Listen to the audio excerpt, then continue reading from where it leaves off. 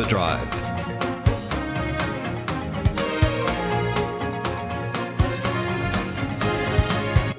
Hello and welcome to Overdrive, a program that seeks simplicity amongst the complexities of cars and transport.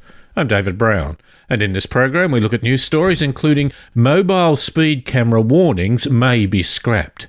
And Brian Smith and I have an extended conversation about things like Amazon's Alexa gets a whisper mode. Now, what can we learn from this about conveying information in cars? A Bugatti Veyron owner hits 250 miles per hour on the Autobahn. He's an idiot. And the Ford Bronco to reportedly get a 7-speed manual transmission. You can find more information at drivenmedia.com.au, or you can podcast previous programs on iTunes. So let's get going. Here's the news.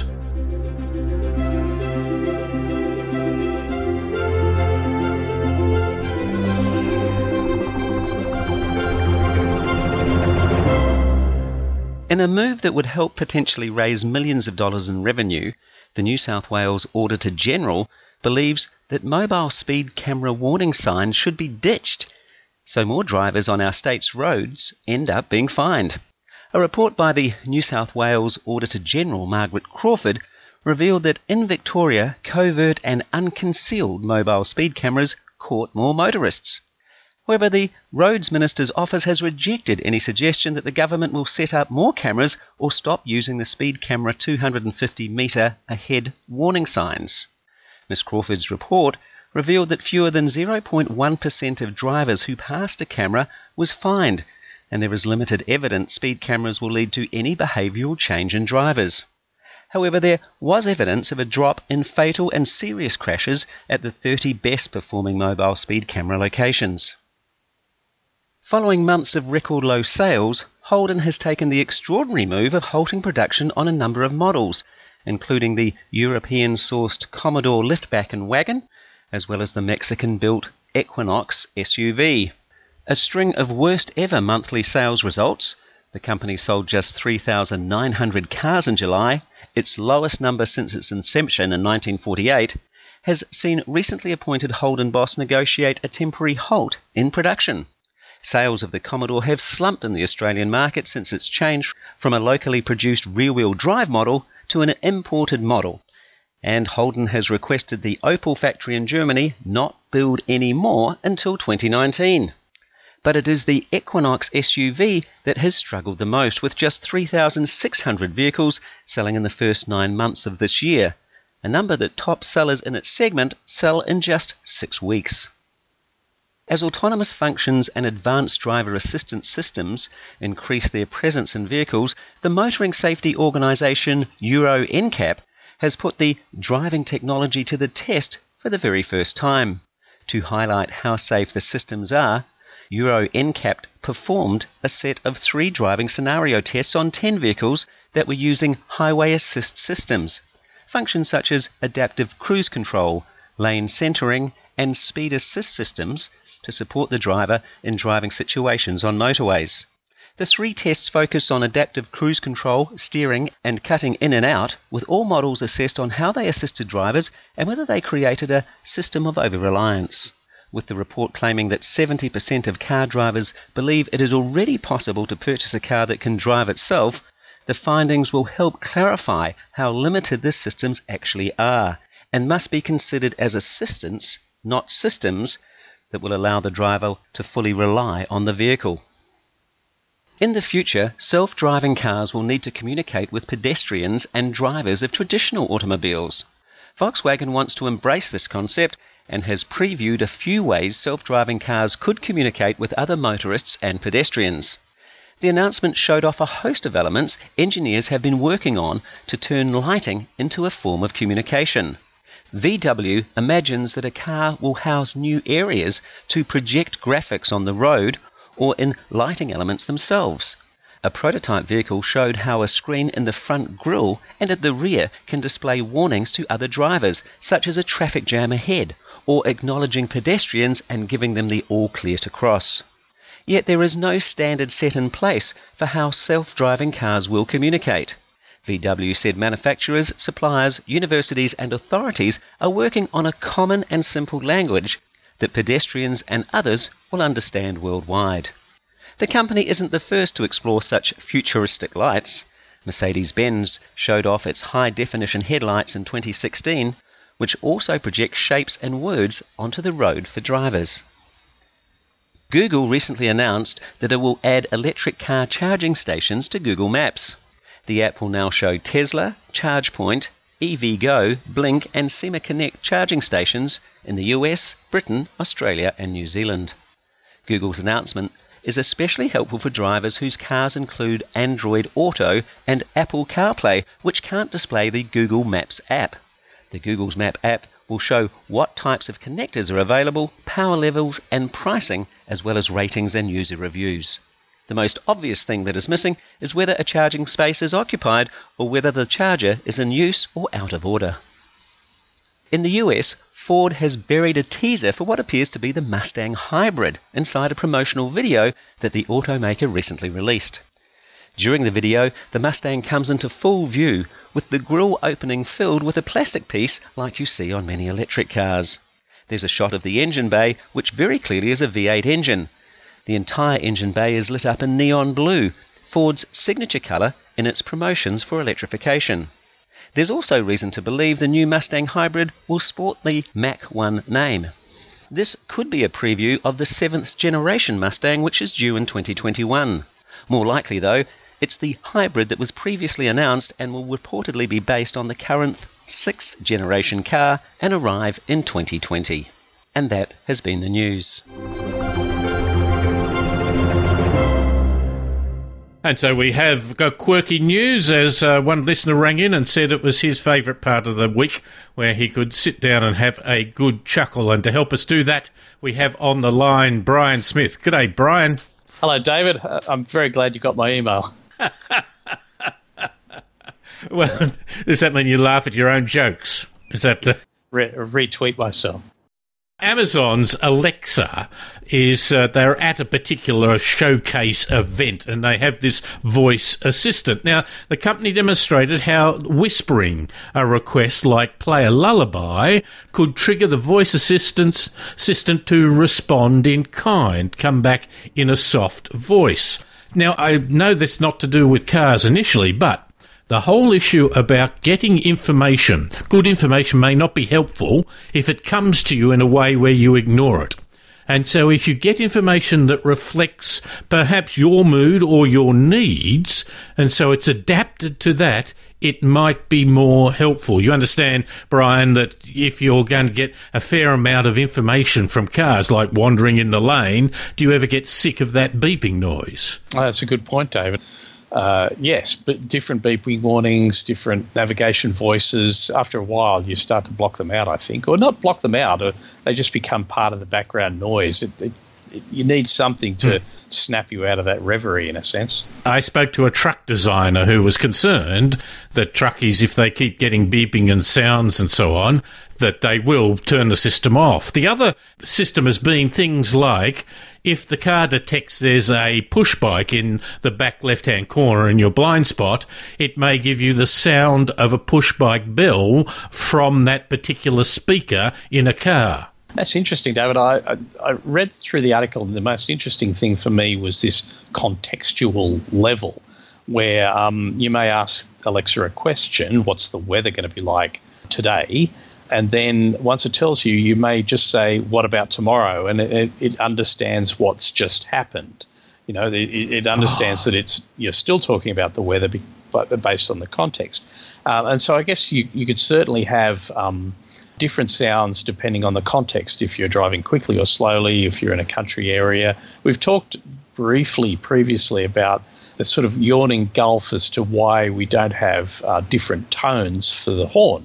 Why can't we be smarter with the way the car horn works, so that as an urgency or just a reminder bip, which could be contextual. So depending on sitting at the traffic lights and the light has gone green and you haven't moved for a while, the horn may not give a massive blast when you press it rather than the reminder toot. So I like this idea that the voice or the information that you get from the car may be different based on context. And I love that idea that a bicycle bell might be the warning that that there's a bicycle next to you. And, of course, the sound of your mirror being smashed off might be a suggestion that there's a motorcyclist beside you in the blind spot. Can it be really contextual that if a person doesn't move off when the light goes green and it's a taxi, that it does blast very loudly? I like the idea that it might just be a sort of softly cleared throat sound. Pardon me, but yeah. The interesting thing is it's not just sort of politeness or softness or a bit more loud. It can be a message to cut through all the noise. It has been suggested in a plane, for example, that if there's a catastrophe going on, the plane's bucketing around, and then suddenly the right-hand engine catches fire, the pilot gets a message, not in the usual beep, beep, beep, warning, warning, warning, because he's got perhaps many of those going on already, or lights flashing, but it might come over quite simply in his daughter's voice saying, "Daddy or Mummy, your right engine is on fire." And that may cut through much more than anything that's super loud. What do you think? Oh, that's a fascinating idea, David. I mean, as long as the pilot doesn't respond with "Don't make me stop this plane," and come back there. Yeah, I know that if one of my children's voices is in my car telling me about something, I'm more likely to block it out because it's the continual "Are we there yet?" and "Bob's pinched me," and so-and-so isn't sharing. I tend to sort of block those ones out, so maybe it wouldn't work for in a car. But if it was a nagging voice, and in no way am I reflecting on your dearly beloved, who's such a wonderful person, but if it was a nagging voice, that that would shut you out as well, wouldn't it? Well, yeah. I mean, I get enough of that, so getting more might turn me off driving. What would be the thing like, if you don't fix the engine on the right, you'll never get to the pub? Oh, I see. More contextual stuff. Or the other thing is, then, it could speak softly. Now, that might be good if you were getting some instructions from the navigation system that you didn't want others to hear. I was thinking of the children in the back, but my partner in the passenger seat might also be a case that I don't, turn back, you're going the wrong way. Yes, because you've made a mistake, and you are now lost. Ah! I told you should have stopped and asked. Or if you're going to a surprise location, you don't want the instruction to say, turn left towards Disneyland or something. For the children, yeah. Maybe you could get them to cover it up so that they get disappointed, but then it's a huge, great surprise, Oh, okay. Is that a bit like when you tell your children that the ice cream van only plays that music when it's run out of ice cream? Greensleeves. The sound of disappointment. Turn left to get to the dentist. Oh, I see, yes. And then you get there and it's Disneyland. Brian, now, there is a second story that we were going to have Errol on, but unfortunately he can't make it. I am always dubious of conspicuous consumption. People who buy a car with huge performance that they could never apply or could never even drive properly. The biggest example of that might well have been the Bugatti Veyron, which is rated at 250 miles per hour top speed. Well, an owner of that, Radim Passer, said that he wanted to try it out, and the only place he could find where in theory it was legal was a German autobahn. He found a holiday period where he could go and do it, and after a bit of toing and froing, he actually drove one apparently at 400 kilometres an hour down the autobahn. Is this the sort of thing we wish to encourage, Brian? Boy, David, this raises a few questions for me. I tell you what, the first one being that this idea that a car buyer buys a car whose capabilities are far beyond their need. And in a sense, that's a car manufacturer offering something to somebody that they can never truly appreciate, right? So if you say, well, this car does 250 miles per hour, but you, as the punter, the person who's just bought it, you'll only ever get a chance to do that on a racetrack, right? So, and encouraging someone who's possibly not a professional race driver to drive that fast is, I think, a real issue. And in fact, on public roads. So the this autobahn was not closed, right? Radim just found a time of day and a day that he could potentially drive this thing at that kind of speed. And the interesting thing about the story is that it wasn't just a matter of just going to do it. He had about 3 goes, because the first time he tried, there's some automatic stuff in the car that prevents it from exceeding performance limits where it might damage the vehicle. So the first time it was too cold, and that I guess the blocking technology came in to prevent him going at top speed. But he went back to Bugatti several times to sort of confirm, okay, how do I unlock this speed? And at the second time, he still couldn't do it, and it turned out that the transmission needed to be replaced. Now, the point that Bugatti is replacing the transmission and helping this person to drive 250 miles per hour on a public road that's not closed. Now, if he caused a crash and killed himself or multiple other people, would Bugatti have been complicit in this in terms that they were helping him to drive at this speed on a public road? This is crazy stuff. The final point I want to make is that he chose a public holiday. Now, if he'd done that in Australia, it would have been wall-to-wall cars with boogie boards on the roof and pulling caravans from 3 o'clock in the morning.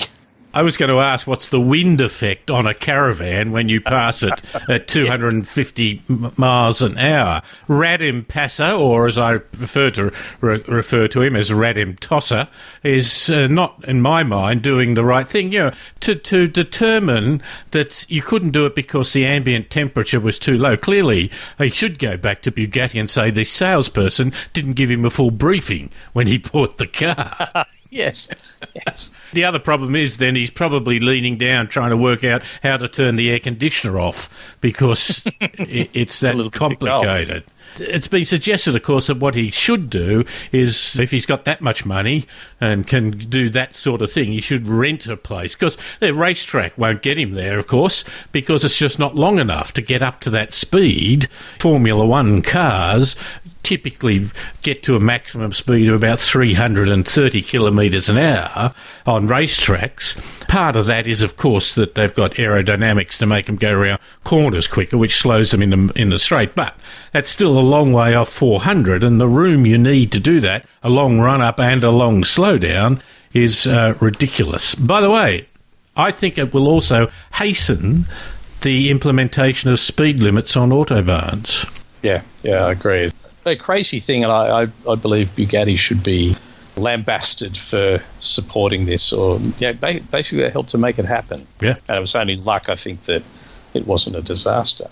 It could have been horrible. I mean, at that speed, things happen so incredibly quickly. People say, you can drive safely at speed because the autobahns have a lower crash rate. Well, what they have is they have a lower crash rate in the sense that they're a safer road, and that's part of it. But when they've put speed limits on them, the crash rate has gone down even further. Of course, we know that speed is a big factor. And not only speed, but speed differential. Differentials, yes. If I'm doing 150 and someone else is doing 80, then that is incredibly dangerous, as it is coming across something that's stuck on the road and not moving, and I'm only doing 80k. The difference of 80k is enormous and creates immense difficulties. I remember, David, many years ago, reading in a Modern Motor or similar magazine about a person's aim to crack the ton on a public road just before the imposition of 100k speed limit. And I think it was in a Ford GTHO, and I remember reading in the article that on one of these attempts he'd got very, very close to it, and then a farmer, sort of a few miles up the road, pulled out of his farm driveway in a ute at sort of 30 kilometres an hour, causing this GTHO driver to haul on the anchors and just about smash into him. So yes, they did a thing in Wheels magazine where they were averaged 160 kilometres an hour, I think, from Sydney to Melbourne. And I always said, of course, that if they had have had an accident, would they have reported it? That's a good point. Yes. not really the story they were going for. That's 1,000 kilometres. Actually, and they said, well, we didn't have an accident. And perhaps that proves that doing 160 or whatever it was, averaging, was above the speed limit, was not inevitable that you crash. But the reality is, 1,000 kilometres, we don't have that many crashes in 1,000 kilometres. And they say, well, of course, we don't have that many crashes on a racetrack. Yes, you do. If you had the same rate of crashes at the Bathurst 1000, you would not have any accidents in 5,000 years, and you would not have a fatal accident. I think it's about 180 years. So you understand my point. Of course, the other aspect, David, is that I imagine that's one single driver driving 1,000 kilometres non-stop. Fatigue. I'm thinking about fatigue. Which was the downfall of the last Bathurst leader and favourite. Brian, are you a man that likes to be mechanically linked to your car? David, I think I understand where you're going with this question. It's about car transmissions, isn't it? So here, let me ask you a question, David. What is the proportion of cars sold in the United States with a manual transmission? In the United States? The United States, 2018. It'd be lucky to be 5%. It's 2%, David. Yeah. So let's talk a little bit about manual versus auto. Now, when I was growing up, I couldn't wait to get a manual car, but as I got older, I realised that I wanted the comfort and safety and convenience of an automatic. And the automatic vehicle, the automatic car, was first introduced in 1938 in the Oldsmobile L38. It had the very first automatic transmission called the automatic safety transmission, the idea being that it allowed people to keep both hands on the wheel rather than shifting. And, of course, that started a huge push towards automatic transmissions. And now, interestingly, Ford Bronco in their upcoming Bronco is looking to introduce a 7-speed manual transmission. Now, manual transmissions, as we saw, are not very popular or prevalent in the States.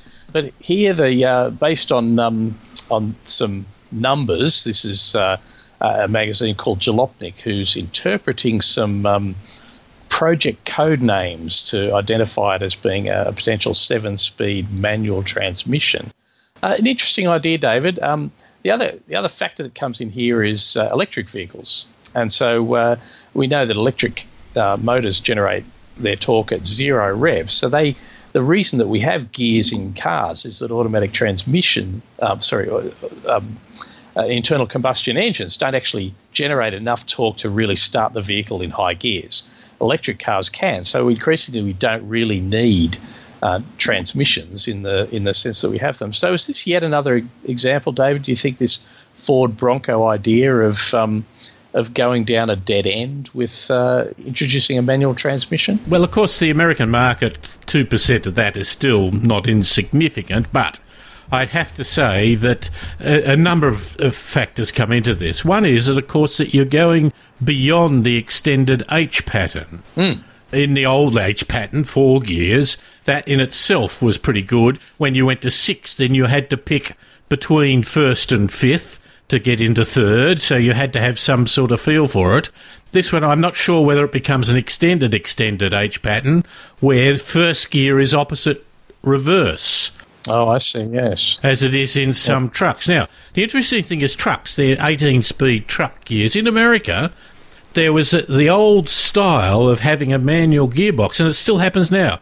I was talking to a car company about that the other day, a truck company, that some people just love that old thing. And to work the old American gearbox, they had a system which is outdated and horrible, but many people still wanted it because it proved their ability. So maybe what we ought to bring back is a 7-speed manual, well, not bring back, but make a 7-speed manual, but have no synchromesh in it. And so it would really bring back those who know about cars. Skill, Brian. It'd give me a chance to show that I have great skill. The double declutching in the crash box. Now, takes me back to learning to drive when, as we were all in high school and kids were starting to learn to drive, there was a division between the kids who learned on a manual car versus the lazy children who learned on an automatic. And then, you would turn your nose up at these people because they couldn't drive a manual. Once you drove a manual, you could drive any car. But yes, David, there's definitely a skill element there, and a kind of, which would be fantastic to demonstrate without synchromesh, having to match the revs with the transmission. What an exciting idea. I was testing a car the other day, a McLaren, and it was a glorious car. It was the base model, $340,000 worth of a super luxury, super sports sort of car. And I took it home, and the young fella had two mates, so I had to take them home. But, of course, I had to do individual trips because it only suited one other person. And one of them had a scooter with a handle for turning it, and so that wouldn't fit in the very small compartment, so he had to get in the passenger seat with this all over him. But the interesting thing was, I guess he knew what I did and that, but he hopped in it and I drove there because it had paddles. And so the first question he asked me, he said, "Oh, you drive a lot of cars, do you? Can you drive a manual?" Really? How old is this child? Oh, about 16. Good heavens. He probably hadn't been in a car that had a manual gearbox. I remember a friend talking about learning to drive and assuming that the reverse gear was across the back of the passenger seat because Dad would put the car in reverse, sling the arm over the bench seat, and turn to do the reverse. So she was pretty sure that that's where the reverse gear was.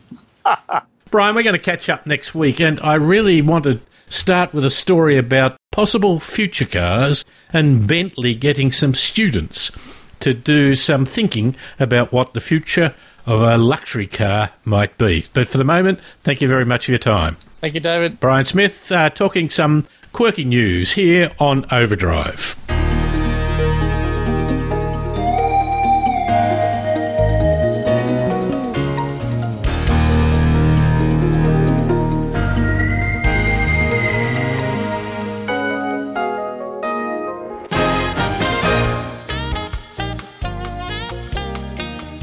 And this has been Overdrive. My thanks to David Campbell, Brian Smith and Paul Just for their great help during the program. Overdrive can be heard across Australia on the Community Radio Network. For more information, go to drivenmedia.com.au or podcast previous programs on iTunes. I'm David Brown. Thanks for listening.